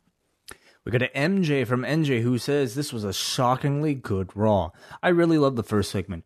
Kudos to them if they were planning Orton using that callback to 15 years ago. And Owens was a perfect face for the confrontation in Canada. Drew's interview was solid. I want them to keep hammering that story home. Question. After the reception Goldberg received on Friday, wouldn't it be a big opportunity missed to not trot him out on Fox on the road to WrestleMania? Wouldn't be the first time they booked themselves into a corner with The Fiend, but it just feels like they need to go with a mainstream recognized star for Mania's build. I agree. I think that, Goldberg, he hasn't put their numbers like through the roof or anything for these appearances. Like SmackDown is overall, it's doing like very good for Friday nights. Like they're typically like the number one network show for Friday nights. It's, they're getting their 2.4, 2.5 million viewers every Friday. I don't know if Goldberg's really going to build on that number or not, but I think that there certainly seems to be a lot in the direction of Goldberg being involved here in this build up to WrestleMania. Yeah, I think they understand that. I think he's barely scratched the surface of what he can do on this run. And I think he adds a lot to, I would say, a roster, especially on SmackDown, that at this point feels like it's lacking in star power. So, and really a WrestleMania card that can feel like it's kind of lacking in star power. So I think they'll be keeping him around. I threw out a poll today, and 70% of the people prefer Goldberg and Reigns over Reigns and The Fiend for WrestleMania. Yeah. Yeah. I mean, when we're talking about WrestleMania, we're talking about dream matches, you know? Goldberg versus Roman Reigns. And I think that Goldberg and Reigns can have some really good promo segments together, like two different, like Goldberg in this incarnation where he's just like the badass Goldberg, and Reigns, who's kind of like very much like that character of today. And I much prefer like just, you know, these like a serious build for your championship match rather than risking Reigns in all of these Fiend segments that I don't know if Reigns comes out of that unscathed or not. It's spear versus spear. Like the story writes itself, you know, and they're two like faces of their respective companies at a certain time. It's like franchise versus franchise match at a far distance from, you know, something like a Rock versus Cena, but it has that WrestleMania feel that I certainly don't think Fiend versus Roman Reigns does. It is a very different match between the two. Like Reigns and Fiend, for all you want to say, they can do 18 minutes. Goldberg and Reigns, I think it would be a stretch to be going past 10 at that point. But it could be a spectacular like 8, you know? Yeah, but I'm just worried though, if you do that, is WrestleMania going to be too short? You know, I'm sure they'll find something. Let's move on here to our next one. And Carl. So is it you or me? Okay, Carl. Hopefully the third hour does considerably a lot better this week. Owens and Orton was a big enough match to keep me invested until the end. How far do you think they'll allow Randy in terms of using physicality towards Beth next week? Surely we see Christian step in sooner or later, I hope. They certainly are conveying to us that Angel Garza is a very good-looking bloke. What do you guys think? Who do we think is the best looking on the show? Okay. This is not my error here. Charlie Caruso being weak at the knees for him certainly thinks so about Angel Garza. Lastly, when do you think we see Cain Velasquez show up again? I was thinking with the congestion going into Mania, you rightly would hold off, but if we are back into the pay-per-view business, it would certainly see him being a fairly big name to consider putting on the Mania card, a tag with Rey, perhaps. I have not heard anything in regards to Cain Velasquez for WrestleMania, so I don't know. He seems to be someone that I don't know if that would really work out for this year's Mania. Best looking on the show. Trying to think here. No one's really my type on Raw. Alex from Portland. You don't have to answer, John. Just a question. With the Saudi Arabia show taking place this week, are you more or less excited to watch SmackDown considering who we might not see on the show? We might not see on the show. Am I excited? No, not really. There's still a lot of people that are going to be staying behind. So I don't really feel like this will feel that different of a SmackDown. Certainly not. You're not going to get an NXT takeover type of SmackDown. No, when you look at it, like the SmackDown talent, I mean, I'd be stunned if they had problems again getting everybody back. But there's always that possibility. You've got the New Day, Miz, Morrison, Reigns, Corbin, The Fiend, and Bayley and Naomi. That's your SmackDown talent. So it's not like in past where they had, you know, that big tag gauntlet match where you were pretty much bringing over, you know, 80% of your roster. That's not the case this time. It's a much smaller crew that's going over there. So I think... Are they still going to try to fly back? Yeah. Oh, yeah. Okay. They're going to plan to be back for Boston the next night. Right. But in the event that they can't make it, there's still plenty of people left. Yeah. I'm really not expecting much different on SmackDown this week.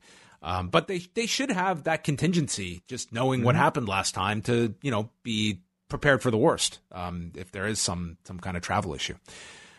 All right, next up we have Wes. Sorry, I lost my place here. Wes from Winnipeg. Wes from Winnipeg, who attended the show live. Overall, really fun show to attend. As usual for Winnipeg events, the crowd was hot all night, but seemed to lose a little steam in the third hour. Not sure how it came across on TV.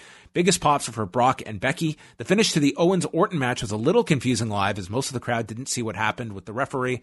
After the broadcast, Rollins and his guys came out and attacked Owens, leading to Drew McIntyre coming out for the save and challenging Rollins to a match. He also claimed that Rollins had tiny balls and got a loud tiny balls chant going, with the 8-year-old kids in front of me chanting the loudest. McIntyre then beat Rollins in a quick match.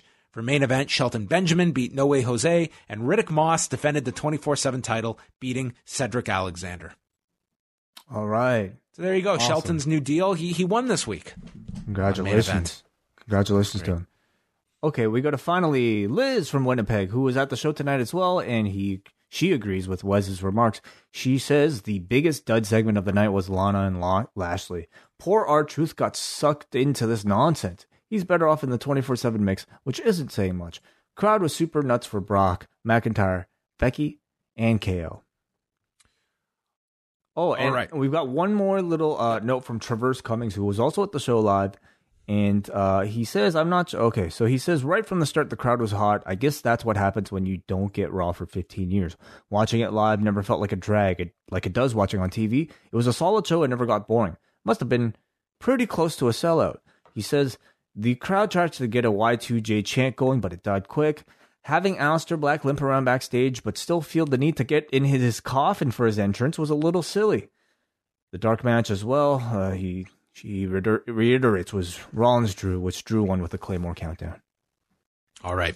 Well, thank you, everybody, for your feedback. One other news item here. New Japan has released the brackets for the New Japan Cup. So here are the opening round matches that we've got. It starts on March 4th, and they've announced for that show, Togi Makabe versus Jeff Cobb. So Cobb's going to do the tournament. Tomohiro Ishii versus Toa Hanare. Chase Owens versus Toru Yano, and Colt Cabana versus Bad Luck Fale, which Chaos's own Colt Cabana. Oh my gosh, that was one of my favorite stories so far this year. Then on March 7th, it's Kazuchika Okada versus Jay White, so they're doing that rematch. Minoru Suzuki versus Yuji Nagata. Cool. Great. Juice Robinson versus Alex Coughlin, and David Finlay versus Tangaloa. March 8th, it's Tanahashi versus Taichi, Kota Ibushi versus Zack Sabre Jr. in the opening round. This is really interesting. A lot of these second rounds could be between tag team partners. You have Finlay and Robinson potentially meeting each other in the next round. You also have Tanahashi and Ibushi potentially meeting each other as well. Taichi and Zack Sabre could beat each other. That means I can't imagine. Well, I guess it's possible Taichi could do the upset, but there's a pretty good chance you're going to get Tanahashi and Zack Sabre or Tanahashi and Ibushi in the second round. The teases will be interesting. Continuing on the March 8th show, Mikey Nichols is back taking on Sonata, and then Will Ospreay against Shingo Takagi in the opening round. Amazing. Holy Fantastic. Christ. That's amazing. That was one of the best matches of 2019. And then March 9th is the final day of the opening round matches. Tenzan versus Yoshihashi, Carl Fredericks versus Kenta, Satoshi Kojima versus Evil, and Hiroki Goto versus Yujiro. So there's one more round this year, right? It feels bigger. It's 32 guys. Okay, so it's the same. Yeah, it's what was last year? Last year was 32. I feel like the brackets are way bigger this year, but I could be wrong. Well, yeah, it's who do you think stands out? Who makes sense to headline against? We presume this will be against Naito at the Sakura Genesis show at the end. Anyone that stands out for you? Yeah, at the moment. Let me think about this. I mean, three-quarters of these people I think you can immediately write off, but the actual contenders, I mean, You can always go Ibushi. Okada and White would definitely be players on the one side of the bracket. Beyond that, but the rematches that we just saw, both of them, right? So it could be Ibushi, it could be Tanahashi potentially. Who else could it be? Naito and Tanahashi is definitely a match you could do at some point this year, whether it's at the end of March or you save that for another show. Tanahashi is certainly viable. Like, you can always go to that one. I think it's too early for them to go to a Will Ospreay title challenge. Could it be Zach? It could be Zach. I mean, he won a few years ago. He won this whole thing. That was really his star-making tournament. Could it be Ishii? Could it be Colt Cabana? I don't think it'll be Colt Cabana. Maybe not. But I could see. I mean, that's another one you bring up. It could be Cabana and Toru Yano in the second round. Suzuki, I think you. I wonder if they would push him that hard. I think Suzuki. Man, you could get Suzuki and Okada in that second round. That's never a dull match. Could it be Goto? Those two. I can't see Goto headlining. Yeah, maybe not. I would say the short list. You're looking at Okada.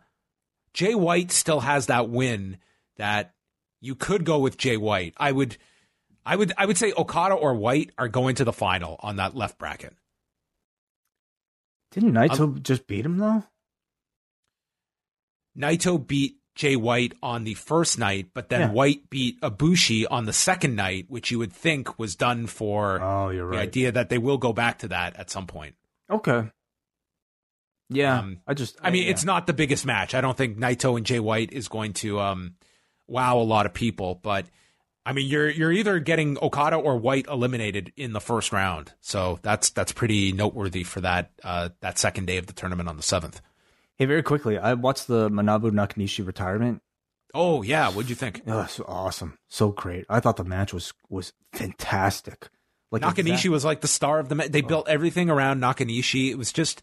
To me, it's like if you are a fan of a guy and he's at the end of his career, that's the kind of send-off you want to see. It's like everyone worked overtime to make Nakanishi look amazing.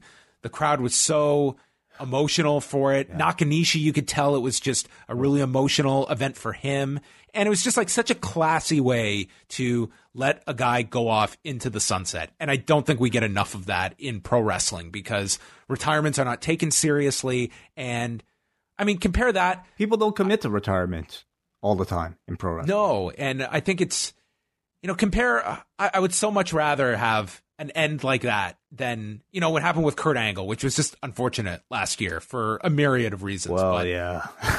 I mean, it's, anyway. but really, like, Nakanishi is, like, he's pretty broken down himself. He's had neck issues, not to the extent Kurt has, but, I mean, he's another guy. Like, he can't do a whole lot. He's pretty immobile. And they were very smart in how they used his final couple of months. And he kind of, everything he had, he put into that 8-man tag. The guy did a superplex. Oh, it was awesome. It was a fantastic last day at work for a long tenured employee. And I feel like anytime you have one of these situations, like they're just so like ripe with like gripping real emotion for you to like enhance in the body of a professional wrestling match. And I thought they did that. Like everybody in that match, all seven other people were there to have a fantastic match in honor of this guy. And everybody like looked great. Kojima looked great. Nagata looked great. Of course, all the current guys looked awesome. And it was like, it built up to like this, man, the spot where like he attacks Nagata and uses Nagata as like, a weapon. Like just, I thought like there were so many like fun little interactions within the thing. And it just felt like a big going away party for a guy that many people, I'm sure, like couldn't have asked for like a better way to like be sent off. It was great. Plus all the flowers at the end as well were really fun to watch too. One other final news item that I just I got here before we get off. The Undertaker will be on the show on Thursday in Saudi Arabia. Doing what? Probably something with AJ. So just an appearance, but not a match. An appearance, yeah. I don't believe he'll be wrestling. Just appearing.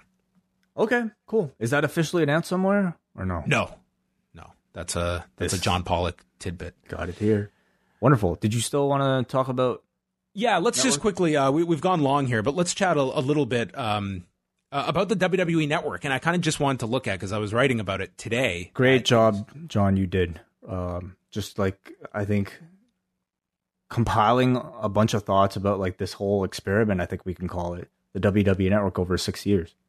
Well, I guess, using that word, experiment, 6 years in, like this, greatly changed the WWE's business model in 2014 as you look at like the good, the bad, some of your overall impressions of what these 6 years of this network era have done for the company. Well, I mean, I'll just say, like, this type of experiment was certainly like a big risk. It was certainly a ballsy move.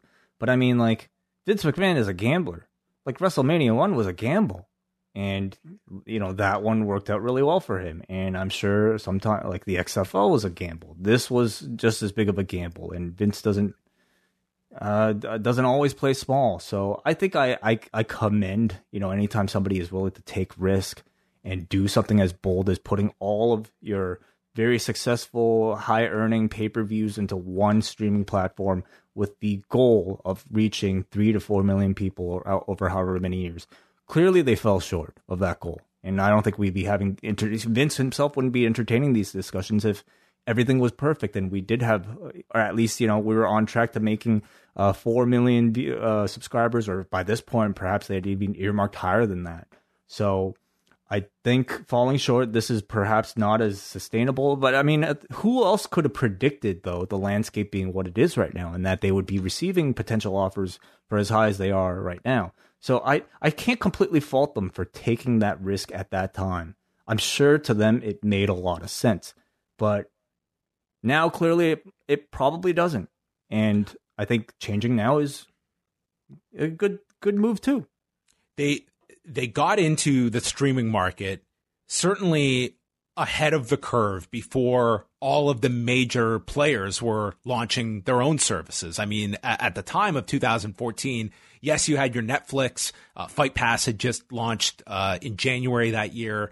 But it was, it was certainly your list of streaming services you had was probably a lot smaller than it is today. And I think we're starting to see that it's going to be several major big time players, and then it's going to be everybody else.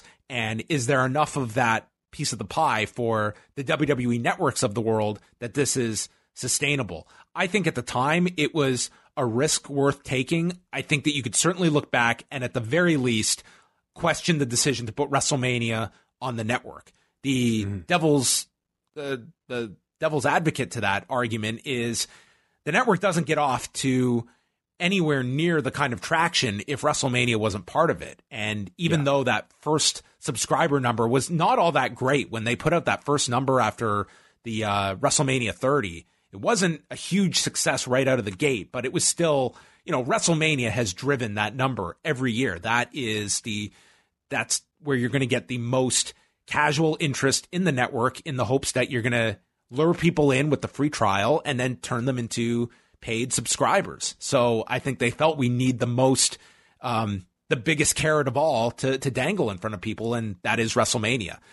The rest of the pay-per-views, I think, like they were dying on traditional pay-per-view, and I don't think you could have kept that method for much longer, and those had to move. But other interesting questions are certainly the WWE to me is just a different makeup today. If the network doesn't exist, NXT is not the success that it's turned into for the company, and embracing like a whole different style that they were very negative on to a certain time, much more limited viewpoint of who they would be hiring. And this is even post Daniel Bryan, post CM Punk. Like, I think certain people would get in the door, but once NXT proved to be a vehicle that you could sell out the Barclays Center with, which without that network, they would never have been the priority that they turned into. And that to me changed a lot of things. And it brought in talent that you never would have expected to be WWE wrestlers. It has led to, 300 people now that are under contract in some form or fashion. It's had, to me, that's like the big impact has been the WWE widening their horizon of who they will hire and just being aggressive after all talent. And it's forced other companies to have to adapt to that. That's a good point. Very good point. I think maybe you can also interpret that as, perhaps the network helping the WWE finally acknowledge the spending power of your hardcore fan base who prefer a style of wrestling similar to NXT. And it's certainly, by the time I think we're talking right now, feels like a lot of the network content is geared towards that type of fan who prefers great in-ring content as well as, serious documentary style storytelling. If you remember when the network started, it was a lot of things like Swerved, like the Countdown stuff, like Corey Graves' tattoo show, like stuff that ultimately I don't think saw too much of a shelf life because number one, it was expensive to produce. And number two, it just didn't make a difference. Not, unlike NXT, unlike a takeover. So I feel like that sort of market research was probably quite influential. There's no NXT UK. It took them 3 years to get onto TV in the UK. That there's like that they wouldn't have had a platform to hold that talent to produce that product. So, all the talk of global localization. To me, like the network is like our landing spot if we can't find a home for so much of this content. And, from a pure fan standpoint, like the content produced on the network, it's been, in terms of different styles to get new talent over, I think that's been a big positive. It's been a big spotlight on the production staff in WWE, which to me is incredible. And you've gotten to see a lot of performers be presented in a different light with this kind of content that I think people want to see more of, in particular on Raw, on SmackDown, as ways to take that kind of tone on the network and put it onto television. Yeah, that's sort of autonomy that I think, video producers get when they're a part of something like NXT or just like if you're strictly network. I would say for me is something that at least maintains WWE afloat in terms of the conversation of like who, is the WWE up to date with current video storytelling production techniques and current trends? And I would say very much yes. But if you're just watching Raw and the way they produce, I think, backstage segments, it feels very much behind. And I think that's, perhaps that's kind of part of the disappointing part of it is that they do such great work outside of the body of the show that I just wish somehow some of that stuff would cross over and completely take over the way they tell their stories actually on Raw and SmackDown. How about as you look at kind of any opportunities you think that, like, do you think for the most part, the right amount of emphasis has been placed on the network? Like it pretty much is like, this is your destination for pay-per-views and there's constantly new content that they're producing in terms of just being a network you need to have 12 months a year. Like how do you think that they have gone to make this feel like an essential product if you're, whether you be a hardcore or even like a casual WWE consumer? Yeah, the word essential, I think, is certainly more up for debate now than ever. Like when we're talking 6 years ago, you didn't really have like a ton of other streaming services to pay for. Now, we're not even talking just Netflix, but like even within professional wrestling, I feel like a lot of fans either, will probably pay for WWE Network as well as, a New Japan World and who knows what else, like maybe a Fight TV, like occasional pay-per-view once in a while. So you're already competing with a whole lot of other people. So what the topic of whether or not WWE Network is still essential today, I think for most people comes down to how much you really want to see the pay-per-views and how much you want to see a takeover. Because I think everything else, especially now that NXT is off, is pretty much like not worth that much. I don't want to say it's worthless, but it's not enticing people to pay $10, $12 a month in Canada just for those things. The archives certainly like don't mean that much. I'm sure some people really like love the perceived value of it, but it's not a big draw. Well, what would you do personally? Like, let's kind of, you're kind of a bad person to ask because like there's certain, like you have certain obligations that others don't about going back to watch stuff. But someone, that follows it similar to your level, that if the pay-per-views go, let's just say takeovers are still on the network. Are you holding on to this service, or is this something that you could see being expendable to, people that follow the WWE product, but the pay-per-views? How often is a takeover taking place? The current cycle, like 5 a year. Then I would say no. Yeah. Like if it's like $10 a month for something I'll use like every 2 weeks, a little more than 2 months, doesn't seem like it's a great thing to hold on to, I feel like they're going to have to come up with a gimmick that is at least a bit more frequent, that feels a bit more must see, whether that means increasing the amount of takeovers or, keeping their current trend of like doing Raw, SmackDown, B-level shows and keeping that on the network. That's a really interesting point, is that if they sell off the pay-per-views, is that the pressure on NXT that your takeovers have to go monthly, which has been something that I'm sure has been a subject broached, that, when we look at the WWE's MO, it has been more content, and takeover to me is one of those, like, that's a destination event that I think there'd be a lot of pressure on NXT to peak every 4 weeks instead of every 3 months. For sure. Certainly. Now, like, okay, let's say the WWE has, like, for lack of a better word, kind of given up on like this goal of like, getting 1.5 subscribers, or at least like, where are they right now? 1.8, 1.7. Okay. They've given up on 2 million. Okay. They're done with it. Let's say they want to still make this a sustainable business, maybe on the level of like how UFC treats Fight Pass. I guess it's hard to say without knowing like the actual figures, but like, can you see a version of the WWE Network as simply just as supplementary material that, doesn't completely kill their storytelling, yet, for the real hardcore fans, it offers like low budget or like cheap to produce content that they would find valuable. And your goal at that point maybe would just be to retain 1 million subscribers. Just the number, I pulled it up here. The last quarter, it was just under 1.4 million paid subscribers. Right. Okay. So let's say your goal of growing that is kind of gone, and you just want to like maintain your hardcore base just to make this a sustainable business. Could you see that happening?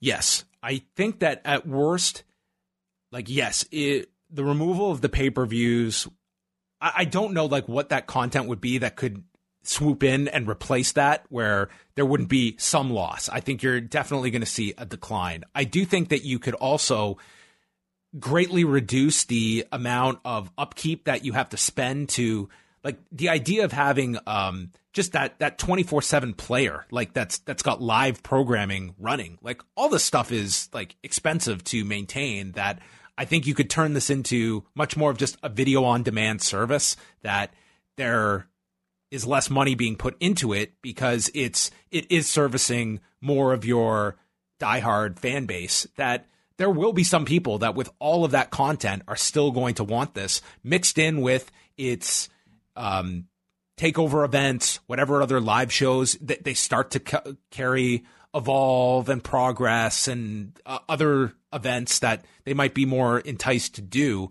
I could certainly see that there would be a healthy amount that would still hold on to this. Yeah. As long as I think you present interesting ideas, interesting concepts, like, remember you do have NXT UK that, I mean, you could almost imagine NXT and NXT UK swapping months of doing takeover specials. True. Yeah, actually, that you're probably right. Before increasing takeover, you probably increase the frequency of NXT UK, because God knows they probably need that. I mean, with NXT UK, I think that would actually boost their profile. Instead of, tuning in like for 2 big shows a year, when it's every other month, it might make the TV a bit more appointment viewing to keep up with it, knowing that there's big shows. You're going to catch the big show, and it's only 2 months between shows instead of 4 or 5. Could you see them lowering the cost of the network so that it's, if they even take away content, it still feels so cheap, relatively cheap enough that you would keep it just for the convenience? My gut says no, that I don't think they would lower the cost. I also think that the idea of introducing your tiered system is like this would be the worst time possible if there's no pay-per-views involved. I don't know how you could justify any kind of, I don't care what content you're throwing in addition to, if you're removing any of the pay-per-views, I think that's a no-go for a lot of people, I would think. Yeah. So, any other thoughts? Just randomly as well, being in Canada where we get it as an actual linear channel, does that change your just your viewing habits? Do you find that you watch it at all in your spare time? And because I really like that option that it is an actual channel here as opposed to only streaming it. Well, I've actually cut the cord, so I stream it. Like I just stream it on Chromecast, as I feel like the growing number of people are really starting to adopt. Personally, it wouldn't make a big difference to me, but does it make it? It does make a difference for you. It sounds like. Well, maybe it's because I'm on Rogers and sometimes there's like buffering issues. But if I had lasers that were dealing with my signal, maybe that would be a non-argument. It's the future, John. That's clearly the conclusion of this show is lasers will direct us into the future. I'm already in it. 5 years from now, is the WWE Network existing in some form or fashion? And is it greatly different than the current iteration? 5 years. Okay, 5 years is a long time. Like if you said, 3 years, I would probably say yes. 2 for sure. Because you don't just lose 1.4 million people. Like even if they did nothing, even if they didn't update anything at all, I feel like a good chunk of those people would still be around. I do too. I think that there's people just forget. I think there's a healthy amount of hardcores that it's just that library and having access to every pay-per-view this company has ever produced, that will be something a lot of fans want, unless I'm overestimating them. No, I don't think you are. I mean, they have this archive that's just sitting there that's not doing anything. And the only upkeep you really have is just machines, right? And technology, which I'm sure is a lot, but still, I think to many people, just having the archive is worth probably, it's like having a Spotify, it's probably worth something. If you're somebody who watches wrestling every single night, just to put something on at your convenience, it's probably worth something to a good chunk of people. So I would say in 5 years, it's not like they're just going to shelve that archive or give it away for free. So I think in 5 years, yeah, you'll see some iteration of the network, even if it's a bare bones version. Yeah, and it'll be interesting if they have that philosophy of this being more of a stripped down version. What resources do they put into this? Do we see a live show with the bump every week? Do we see as many 24 documentaries? And this stuff is not cheap at all to be producing. It's high quality content that they're shooting and editing and producing. How much of that do they put into the network? Yeah, certainly. I mean, do we still see what the main draws are for the network? Does Dave still put that up? He still does the top 10 most watched things every week. And it's always, whether it's pay-per-views or takeovers and, new shows they release, like the latest. I'm sure these Ruthless Aggressions are drivers for people. It's usually, it's all the new stuff. It's never right. Old stuff unless it's, something that's on the player, for instance, that gets a big focus on or something. But it's all the new stuff they produce. Okay. Yeah. So I think, you'll still continue to see documentaries. You'll still see wrestling on the, probably get added to it. But there's a lot of wrestling that's out there that, and I'm sure WWE wouldn't have to pay a ton to get it. It just depends on maybe the production quality, perhaps. Mm-hmm. I think it's something you could not just get rid of the network. You could strip it down. You could make it a different version. But I think just after this level of investment, yeah, it would be silly. I just think to do something where you present so much of your library to your public and then take it away, that just makes no sense to me. Unless you got such a great deal that you sold, your library. Which think about all the work that goes into editing those ECW songs off of those tapes, or replacing Howard Finkel's voice over another prior song that they no longer have the rights to. That it would be ashamed if all that work was lost. Now, here's an interesting one: is that if they strike a deal with any of these big streaming giants, and they're first of all, they must be of the belief WWE can drive viewership. if they came and said, we want to buy the digital rights to WrestleMania, for every WrestleMania to put on our service for our consumers. I mean, is WWE open to, selling parts of their library or at least licensing them out? I would have to think yes, because I don't think if it's just what you're suggesting, just WrestleManias, I don't think that really cannibalizes or that really competes with the network.